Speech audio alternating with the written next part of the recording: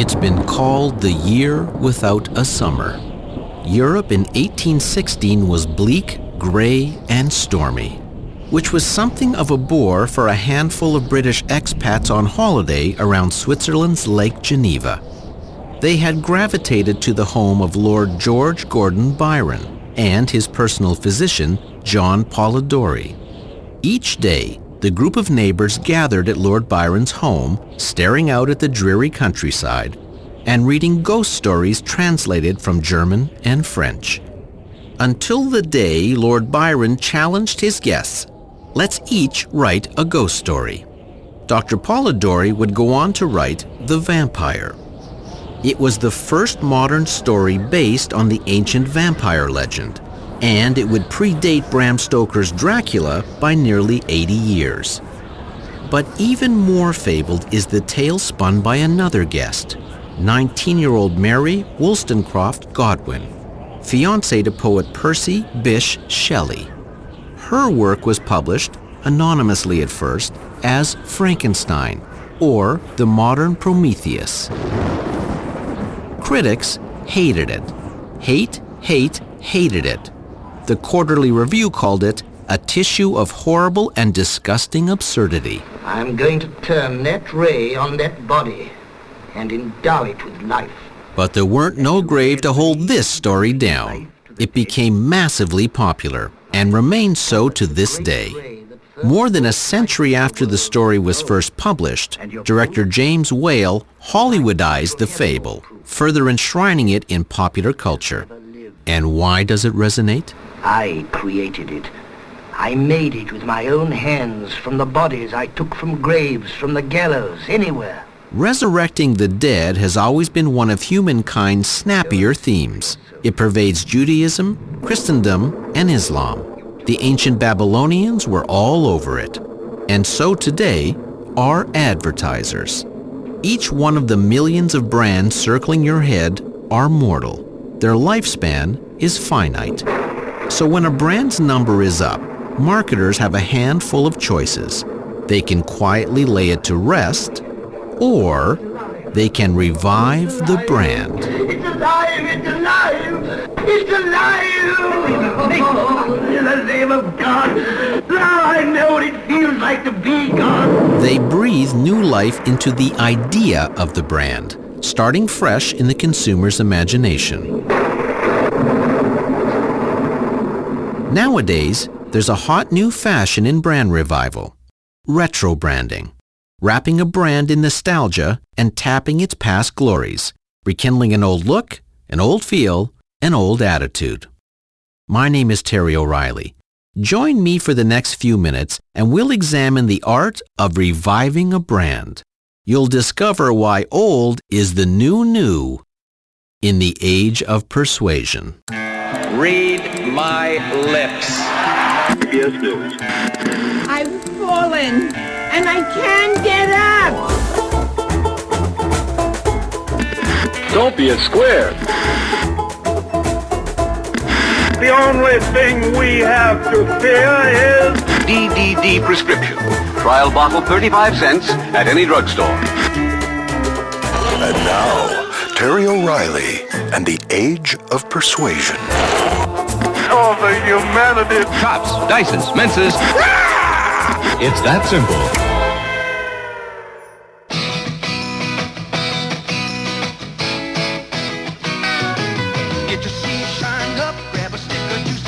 In the 80s, Juicy Fruit gum got hep with happening young people.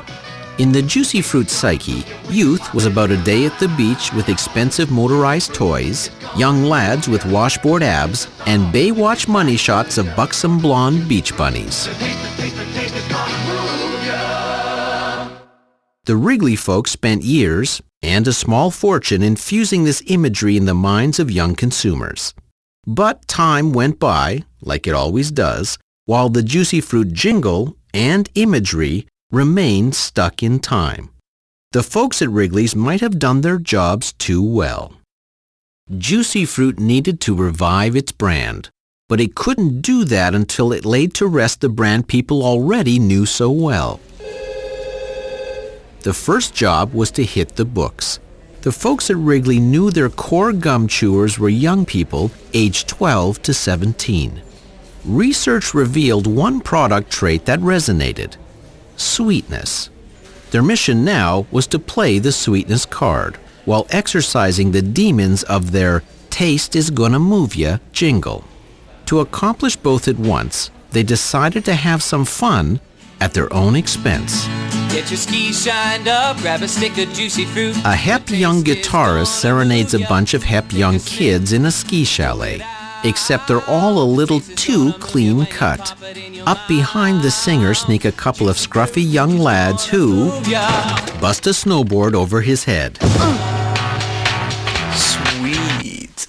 And, in effect, over the head of the old Juicy Fruit brand.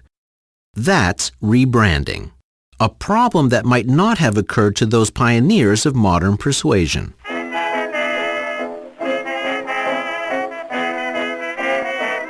Early in the 20th century, in tall glass buildings worldwide, a growing army of men in gray flannel suits taught themselves the difference between a product and a brand. A product or service was a thing, residing in a box or in an office, on your dashboard, in your WC, on the supermarket shelf. A brand, on the other hand, is a living thing. It's an idea or a promise residing in your imagination. But it needs help getting there. It has to grab your attention, perhaps through an earth-shattering revelation. Constipation can be a problem for anyone, even doctors. Constipated doctors? Whatever next. But this vintage ad for Ex-Lax has to offer more than a riveting medical insight. To win a place in the consumer's imagination, it must also offer a reason why. Well, a majority of the doctors we heard from had this to say. A majority of the doctors we talked to. Hard to argue with rock-solid empirical evidence like that. So marketers learn to get your attention and offer a reason why. That's all there is to it, right? Wrong. They soon learn that persuasion is also about competition. Hey pal, take Sal Hepatica. It's speedy as 1, 2, 3, and gentle as it can be. Hey pal, that's Sal Hepatica. For every Holmes, there's a Moriarty. For every Archie, there's a Reggie. For every Macy, there's a Gimbal. And for every Ex-Lax, there's a Sal Hepatica, which, when working, evidently sounds like this. Sal Hepatica. Competition added a whole new facet to marketing warfare. It's the only one of 4 well-known types of laxatives that is both speedy and gentle. Comparison advertising. The art of informing consumers that your product is better than the other guys, or at least less worse. This is the Army, Mr. Jones. So brands learned the art of war, battling for the high ground, a choice bit of real estate between your ears. Hard to win, and every bit as hard to hold. Even in victory, a brand can't rest. If it does, a consumer's imagination might easily be captured by a rival with a more effective counterattack. Yet even the most powerful marketing warriors learned a disturbing lesson, that every brand has a finite lifespan. There comes a time when it must reinvent itself, or, like an old soldier, fade away. So marketers created a weapon that would help retain their place in the consumer's mind. The power of new. New is a brand's way of saying, look at me, look at me, look at me. In the 1958 Edsel, the car that's truly new. It's a renewal of vows. Trouble is, it doesn't take long for new to get pretty old. New from the front. New from the side. New from the rear. The law of the marketing jungle is tough, but immutable. No brand can survive long by standing still. It must constantly be refreshed, renewed, revived. A great modern example? Kellogg's Special K, a product born way back in 1957.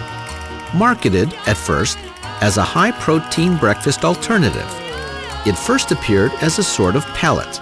In time, pellets became flakes. Without the sugar, the shape, or the snap, crackle, and pop of its breakfast brethren, Special K soon found its own niche as a healthy cereal. I like the shape you're in. I like your style too. You're eating Special K. Can't pinch an inch on you. An important jewel in the health crown became dieting. Special K became a diet cereal, and its consumer target became women. You're eating Kellogg's Special K. Can't pinch an inch on you. A popular image showed a wafer-thin model in a white swimsuit dissolving into the image of the K from Special K. The Special K brand remained consistent. Trouble was, consumers' attitudes changed. Two words were infusing themselves into popular language: eating disorder. You may think she's from a famine-stricken country, someone we send food parcels to. But she actually comes from Paris, and we starve ourselves, often damaging our health, so we can look just like her. The Special K brand found itself perilously close to the wrong side of a serious public issue. It needed to become part of the solution, and fast. Enter two of the very best, the Canadian creative team of Lorraine Tao and Elsbeth Lynn. Among their many celebrated campaigns was one for Fruit of the Loom underwear, showing assorted skivvies panning across on a clothesline. One, featuring thong-like women's unmentionables, played to the old Steelers wheel hit. The tag? Why can't women buy underwear they want to wear? Using the same common sense reasoning, they created this celebrated ad for Special K, built on the proposition that women should be comfortable with their bodies. It takes the words one might expect from body-conscious women and puts them in the mouths of men. This year I will not freak out if I gain 2 pounds. This year I will stop asking, do I look fat? Yes. Do I look fat? This year I will learn to appreciate my body. I will not let my dress size determine my self-worth. Straighten up and fly right. I have my mother's thighs. I have to accept that. Straighten up and fly right. Then the tagline. Men don't obsess about these things. Why do we? It marked an enormous turnaround in Special K's fortunes. More recently, the brand launched the Special K Diet, challenging the giants of the gravity management category, Jenny Craig and Weight Watchers. In a time when breakfast cereal sales are in decline, Special K sales rose some 16% in 2006, generating hundreds of millions of dollars in sales. Today, it's Kellogg's #1 brand.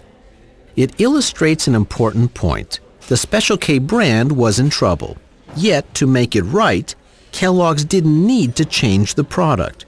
It needed to change the idea or promise of the brand. And reviving a brand doesn't always involve slamming on the brakes and making a bat turn. Sometimes, all it needs is a brilliantly calculated course correction, or a retrofit. My name is Terry O'Reilly, and this is The Age of Persuasion. It's 1994.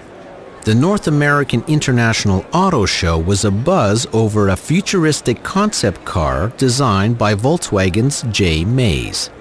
But the buzz isn't as much about the futuristic qualities of the car as it is about its roots in the past. The car is deliberately modeled after the original VW Beetle.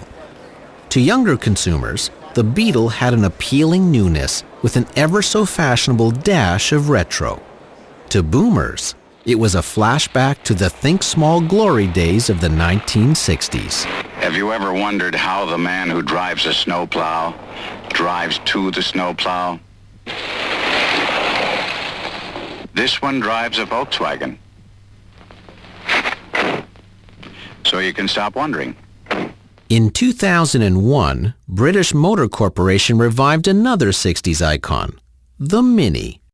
Its relaunch stirred a very similar retro-chic reaction. Hi, sexy. You want to see my... New 2005 Mini Cooper Classic. Right. You're naughty.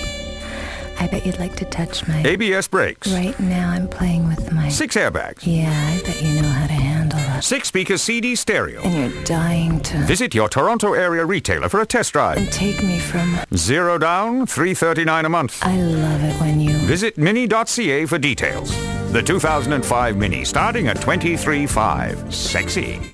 Again, this revival of a classic brand allows marketers to combine two powerful brand attributes. It's both new and familiar.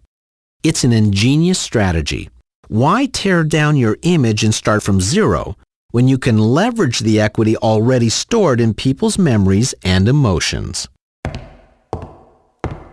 It's a strategy that begins here, way in the back of your brain. Long-established brands like the VW Beetle and the Mini are rediscovering the equity they've amassed in your memory, like the memories stored here. You have the right to remain silent. Wait, I think that's your grad night. Now here's the thing. The art of reviving a brand doesn't just apply to products and services. Sometimes the brand is a person, like the handsome, Regina-born B-movie actor, Leslie Nielsen. He was a Mountie's son, brother of former Deputy Prime Minister Eric Nielsen, and nephew of Hollywood actor, humanitarian Jean Hersholt. He would launch a film career best described as whelming. Witness this scintillating moment from Forbidden Planet. Sir, we're being radar scanned. United Planets Cruiser C-57D, J.J. Adams commanding. Who are you? In dozens of subsequent roles, he was a soap operatic, letter-perfect, graying authority figure. Then... You'd better tell the captain we've got to land as soon as we can. This woman has to be gotten to a hospital. A hospital? What is it? It's a big building with patients, but that's not important right now. Airplane. For the creative team of Jim Abrams and brothers David and Jerry Zucker, it was comic pay dirt. For Leslie Nielsen, it meant career resurrection, taking him from dramatic backdrop to comic lead, a turn he made by playing against the image he'd spent decades building in people's minds. He found himself with a whole new career, amazingly, at age 54. Made all the funnier because, well, he's Leslie Nielsen, damn it. He's supposed to be serious. Captain, how soon can you land? I can't tell. You can tell me I'm a doctor. No, I mean, I'm just not sure. Or can't you take a guess? Well, not for another 2 hours. Only the guy who played Commander John Adams in Forbidden Planet, or Captain Harrison of the Poseidon, could get away with the delicious farce of the Naked Gun and Airplane. What is it, Doctor? What's going on? I'm not sure. Haven't seen anything like this since the Anita Brad concert. Picture yourself in a boat on a river with tangerine trees and marmalade sky. William Shatner, on the other hand, dabbled in comedy throughout his career, though nobody's sure he knew it. A girl with kaleidoscope eyes. He'd graced the stage at Stratford in the days of the great Tony Guthrie. He'd starred in The Twilight Zone with the just as great Rod Serling. It is real. There's a man out there. Or a gremlin. But life, après Star Trek, wasn't kind to Bill Shatner. I don't mean to sound better than you, but when I worked with him, he asked me to call him Bill. In the 1990s, he experienced a brand revival that could only be described as Nielsen-esque. I'm not a Starfleet commander. Or T.J. Hooker. Noting which way the parade was going, he ran in front of it. building a new career for himself in self-deprecation. I speak English and French, not Klingon. His coup de grace was landing the role of Denny Crane in Boston Legal. The man so many had written off found himself on the winning end of a Golden Globe and an Emmy. And when I speak, I never ever talk like every word is its own sentence. Actually, he does. Like Nielsen, he revived his brand by firing spitballs at the image he spent years cultivating. That kind of self-deprecation that Canucks do so well. My name is William Shatner, and I am Canadian. I left my heart. Anthony Dominic Benedetto survived a tour with the U.S. infantry in World War II and went on to build a spectacular career as Tony Bennett. But in the late 70s, he hit bottom. He had few gigs, no recording contract, and weathered a near-fatal cocaine overdose. Then it happened. Out of the tree of life, I just picked me a plum. His son Danny became his manager, brought him to New York to put distance from the Vegas image. Tony Bennett was rebranded for the MTV generation, reintroducing classic tunes to fresh ears. Best is yet to come. It was his unplugged appearance on MTV and the subsequent CD that resuscitated his career. Trading his Vegas tux for a designer suit, he recorded duets with Diana Krall and K.D. Lang. He appeared on award shows and the late-night talk circuit. For once I can say. In 2007, he shared a Grammy with Stevie Wonder. Long as I know I am love, I can make it. Into his 80s, Tony Bennett would remain a show business Lazarus, rising from obscurity and near death to personify retro hip.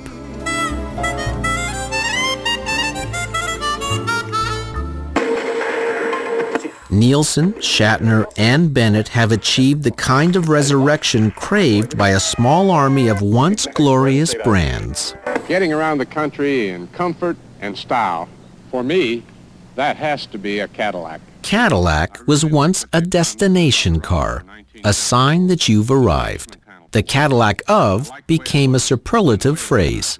Hey, if Arnold Palmer drives one, that's good enough for you. If you agree with me that second best isn't good enough, why not go see your authorized Cadillac dealer? Or, more likely, it's good enough for your dad. For a generation, Cadillac suffered what you might call juicy fruititis. It became stuck in time, mired in its own past glory. From 2001, it began a 5-year campaign using Led Zeppelin's rock and roll to underscore its message, it's not your father's Cadillac. Ever seen your dad dancing to a Led Zeppelin song at a wedding? It ain't pretty, which is why it was so right to choose so dangerous a band. The strategy was to jolt the old dad image right off the dance floor. While Cadillac is giving Lexus and BMW a run for their money, reclaiming their past glory remains an uphill drive. One more place I want to take you. Here, to the California agency that handles the Uncle Ben's rice brand for Master Foods, a division of the Mars Candy Empire. We've mentioned in the past that Uncle Ben was, according to Master Foods, a real guy, a Texas rice farmer noted for the quality of his crop. But the picture on Uncle Ben's packaging and the affectionate, if patronizing uncle before his name seems stereotypical. Uncle Ben looked more like a servant than a businessman, and that's been a lingering problem for the Uncle Ben's brand. So, in the spring of 2007, Uncle Ben got an image makeover. His portrait and clothes changed. More importantly, he was promoted. Uncle Ben, now simply Ben, has become CEO of Uncle Ben's Incorporated. Mind you, it's a fictitious title for a semi-fictional character in a non-existent corporation, a ceremonial gesture that won't cost the company a dime. kind of like working in radio. There's always been something terribly unsatisfactory about mortality. We spend mountains of money staving it off through science and medicine.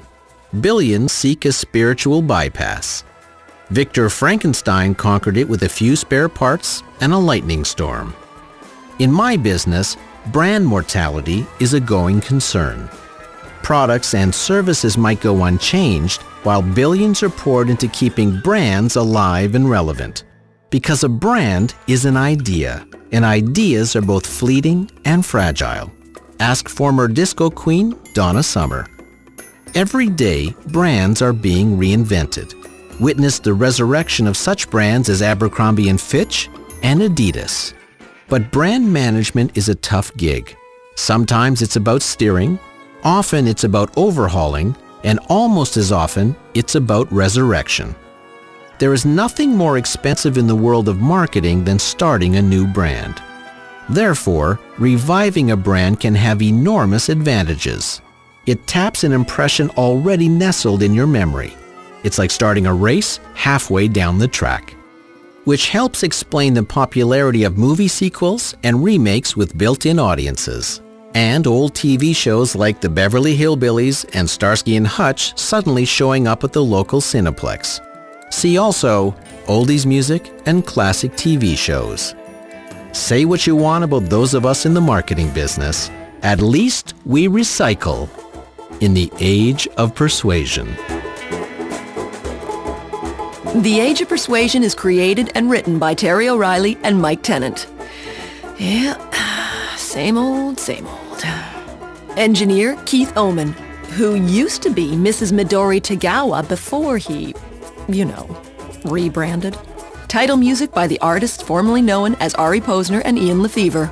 The Age of Persuasion is produced for CBC Radio by Pirate Radio and Television Toronto.